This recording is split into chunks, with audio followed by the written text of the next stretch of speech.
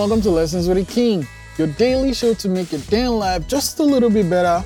Today's lesson 1093, always point positive. Basically, if you're in a raft and shit is hitting the storm, shit is hitting the fan, rather than point like, oh, there's a rock, you point at the positive thing. Oh, there's a pathway that way. And that's just good practice and something I believe we should bring into our life. Rather than focusing on, oh my God, all this shit is happening, focus on the positive side, like, okay, this is how we'll get out of this crap. When you focus on the negative, you just get sucked in. When you focus on the positive, there's a chance to get out alive.